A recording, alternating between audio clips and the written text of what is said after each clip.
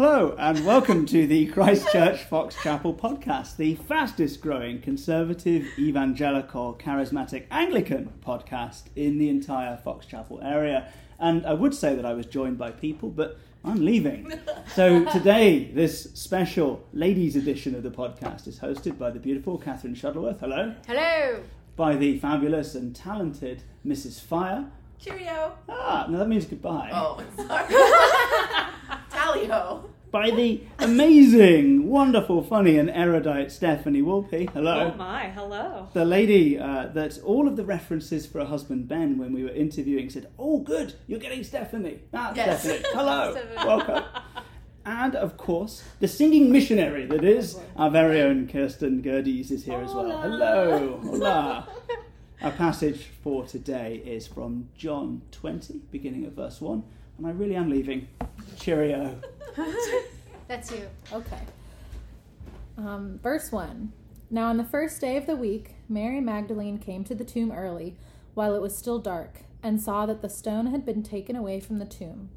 So she ran and went to Simon Peter and the other disciple, the one whom Jesus loved, and said to them, "They have taken the Lord out of the tomb, and we do not know where they have laid him." So Peter went out with the other disciple, and they were going toward the tomb. Both of them were running together, but the other disciple outran Peter and reached the tomb first. And stooping to look in, he saw the linen cloths lying there, but he did not go in. Then Simon Peter came, following him, and went into the tomb. He saw the linen cloths lying there, and the face cloth which had been on Jesus' head, not lying with the linen cloths, but folded up in a place by itself.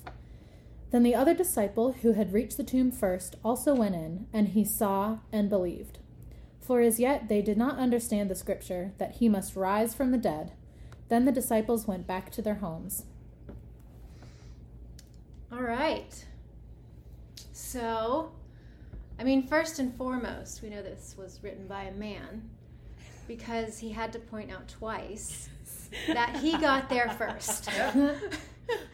But is there anything else that strikes you from this passage, ladies?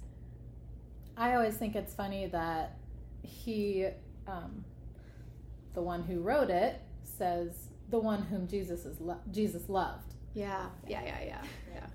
That's quite controversial because, some people think that's really arrogant, and then there are others who are like, I think that's awesome because he's so confident in the fact that he is loved by the Lord. So I think that's kind of really cool. The storytelling is wonderful. Yeah. And I just said this somewhere and I forget where it was, but sometimes I feel like as humans we're surprised that God is good at everything. Oh, of course he made the earth, but really, does he write poetry like Emily Dickinson? Yes. Yeah. Yes, he does, because he is the poet and he is the storyteller.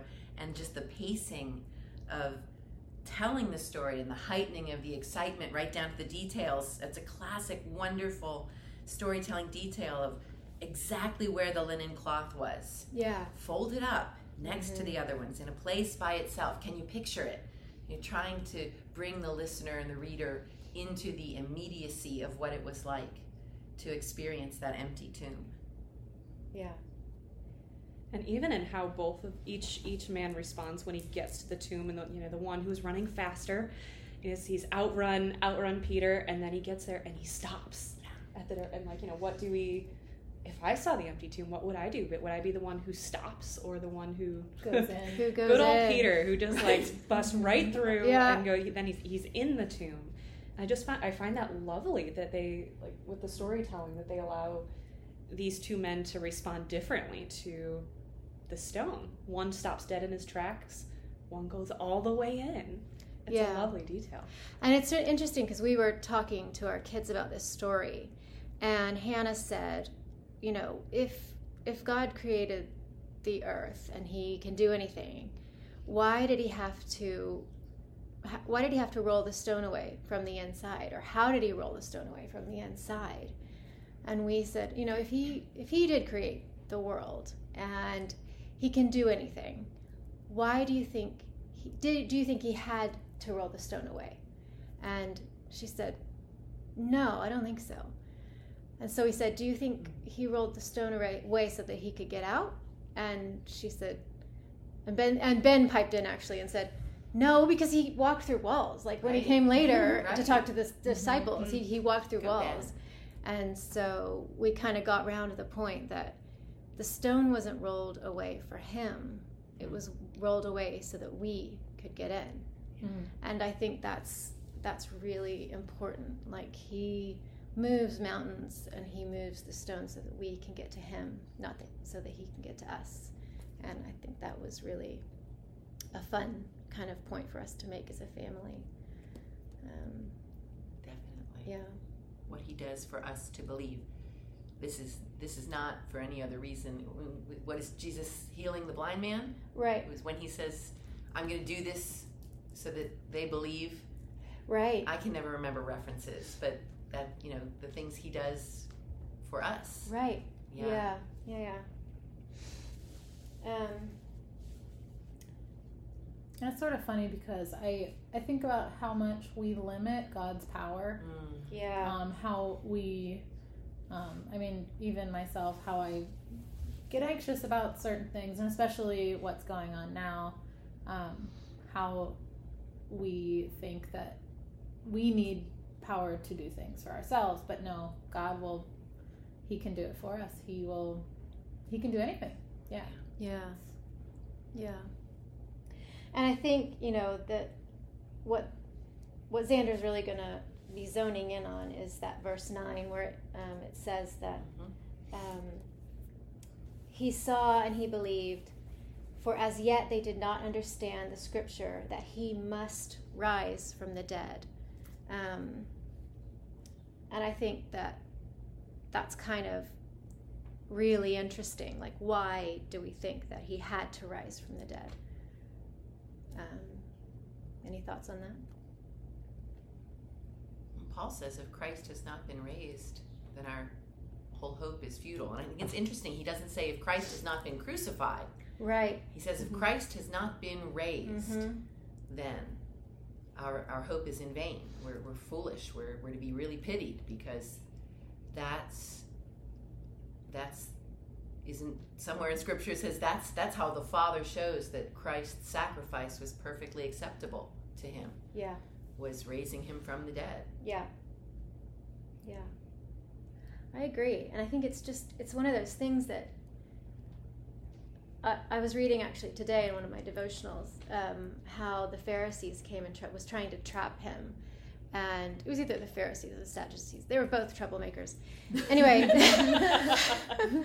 they came and they were asking him the question about, like, if a man has 7 brothers and he gets married and then the first one dies and then she marries him and then, all that weird stuff that they did. And then they go up to be in heaven, like, whose wife is he going to be in heaven? And God says, or Jesus says, don't you guys read your Bibles? Like, do you not understand? And he says, ultimately, like, God is not a God of the dead. He's a God of the living. And I think that's so key for us. And I think that is so often I say, like, thank you that we don't have to fear death. We get to have hope in life. And I think that's part of why he did have to rise again, because we get to hope in this eternal life. And that thing where it says, what can man do to me? Like, nothing. So we just go, okay, well, I don't have to fear anything, because the worst that can happen is I die. Okay, great. Yeah. And then I live forever, like in eternity with my Savior. Fantastic. And so I think partly largely that's why, he says he had to raise from the dead. For me. Recently I was in a study group, and we talked about the image of a tapestry and how we see it from the gross side, where there's all these strings and everything, and it doesn't make any sense, and it's just all a big mess. But God sees it from the other side, and he sees life and he sees beauty. It just reminded me of that. Yeah. That picture. Absolutely. Corrie ten Boom used to use that illustration. She used to intentionally bring her needlework into dark places after she was imprisoned during the Holocaust. And after she was released, instead of living out the rest of her days, in comfort, she said, I've got to take this message to the world that God is in the darkest places with us. And she would stay in prisons and things like that, and intentionally brought her needlework just to show that illustration to people. And she would say, this is the resurrection side. Yeah. This is the side we don't get to see yet. Mm-hmm. We only see the crucifixion side of things. And I think that's partially why the disciples didn't fully understand why he had to rise from the dead. We don't understand the full picture, but we will. Mm-hmm. Mm-hmm. Yeah, for sure. One of the things this is also making me think of is death as the wages of sin, and because hypothetically it's like, oh well, God could have figured out some kind of a way to just set us free from our earthly bodies and move on and whatnot, and so I think sometimes we can see death as like, oh well, just gotta stick it out long enough and then we die and it's all good. We leave behind our bodies, we leave behind the world. And there's something about this that reminds me, at least, that like death is not normal for God in that sense. Like it's a consequence of the fall. It's a consequence of our sin and the breaking of creation. And so in dying and rising from the dead, the Lord is restaking his claim on all of creation and in undoing death and saying even death, not just sin itself, but the consequences of sin. The Lord has power over all that. Like even, not the sin itself, everything that follows, the Lord is undoing, remaking, and he's also not giving up on this world, his creation as well. Right. And saying like, no, I'm not going to pull you out of this broken, terrible, horrible, bad creation and take you somewhere else, but I'm taking it back. Yeah. I'm undoing death. I'm bringing new life and saying like nothing has power over my plan. I want this world back. I'm going to remake it. That's just standing out to me right now. Yeah, and I think part of breaking that curse and giving us that victory already and being a God of the living gives us not only victory and life eternally, but it gives us that hope now that gives us life and freedom and the ability in the darkness, in the sort of flip side of the yarn or the whatever tapestry to look at it from a different perspective, and to, even though we see a sort of a mess, we still live in more hope and more freedom than a lot of other people who don't live with that ability. And so that's why we want that for everyone we see who is kind of suffocating under all those strings. We kind of are like trying to fight through that with for them and like, no, you don't have to live this way. Like, please,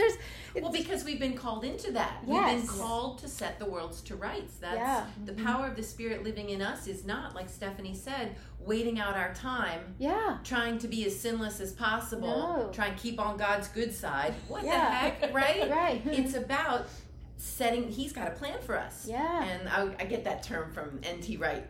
He says, God is about setting the world to rights, a new heaven and a new earth, not an escape from this, but a redemption. Yeah. And, Peter and John run into the tomb. They're running to a horrible future by earthly standards for themselves. Yeah. So they're there. They see Christ is risen, and they take that reality to a world and die for it. And we don't know what happens to Mary Magdalene. The women's future is not described in Scripture or, as far as I know, in church history. But those of us who know the power of the resurrection are called to bring that to the people lost in the strings, because we were lost in the strings, and somebody brought that to us. So it's not, the power of the resurrection is the power for us to be ministers of God's grace. apart from the resurrection, we got a great story to tell about this man God who loved us enough to die for us. But the resurrection, and I mean that's because Christ rose and ascended and sends his Holy Spirit to us. Mm-hmm. Amen. We can share with Yeah. power. Yeah. You know.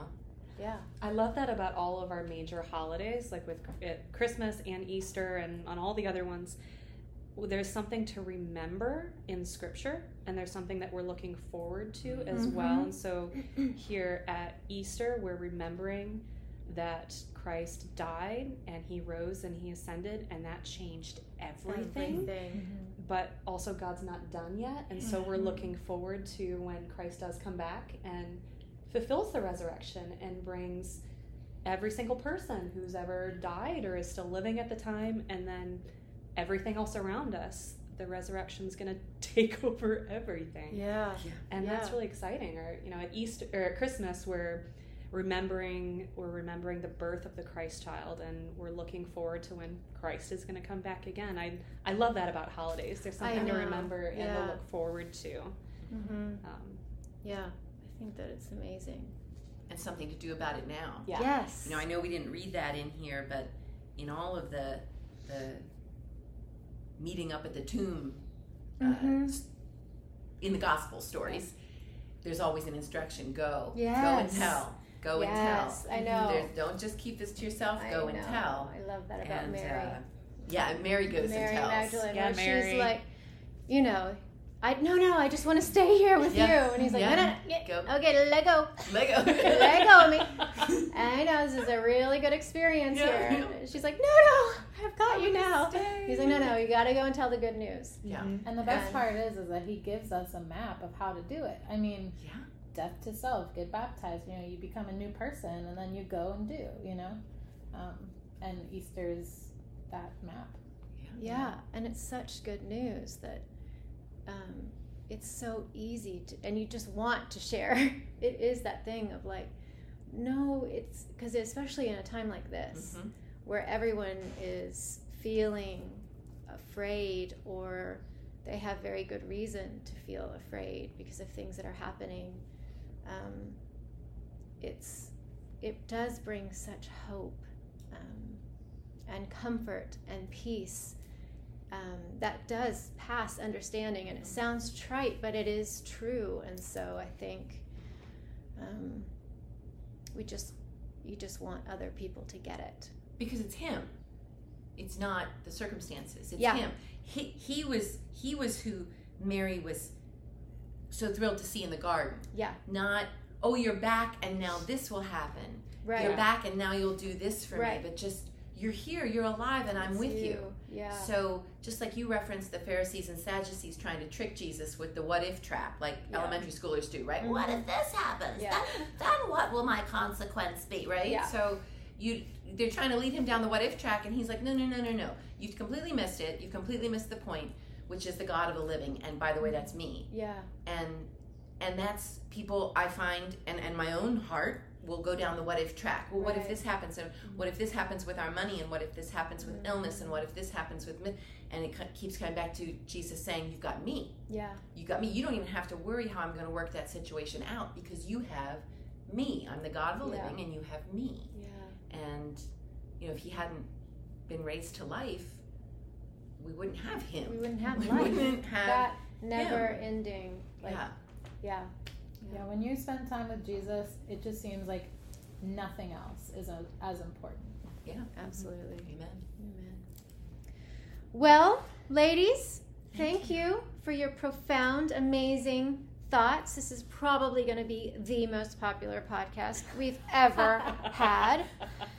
And we're so humble too. We That's are the part I love, is so humble. the humility. And Yeah. So Yes. thank you. This has been the fastest growing conservative, evangelical, charismatic, Anglican podcast in the entire Fox Chapel area. So says my husband. #blessed. That is me. We want to thank you for listening in, and we will not see you next week, but they, the men, will.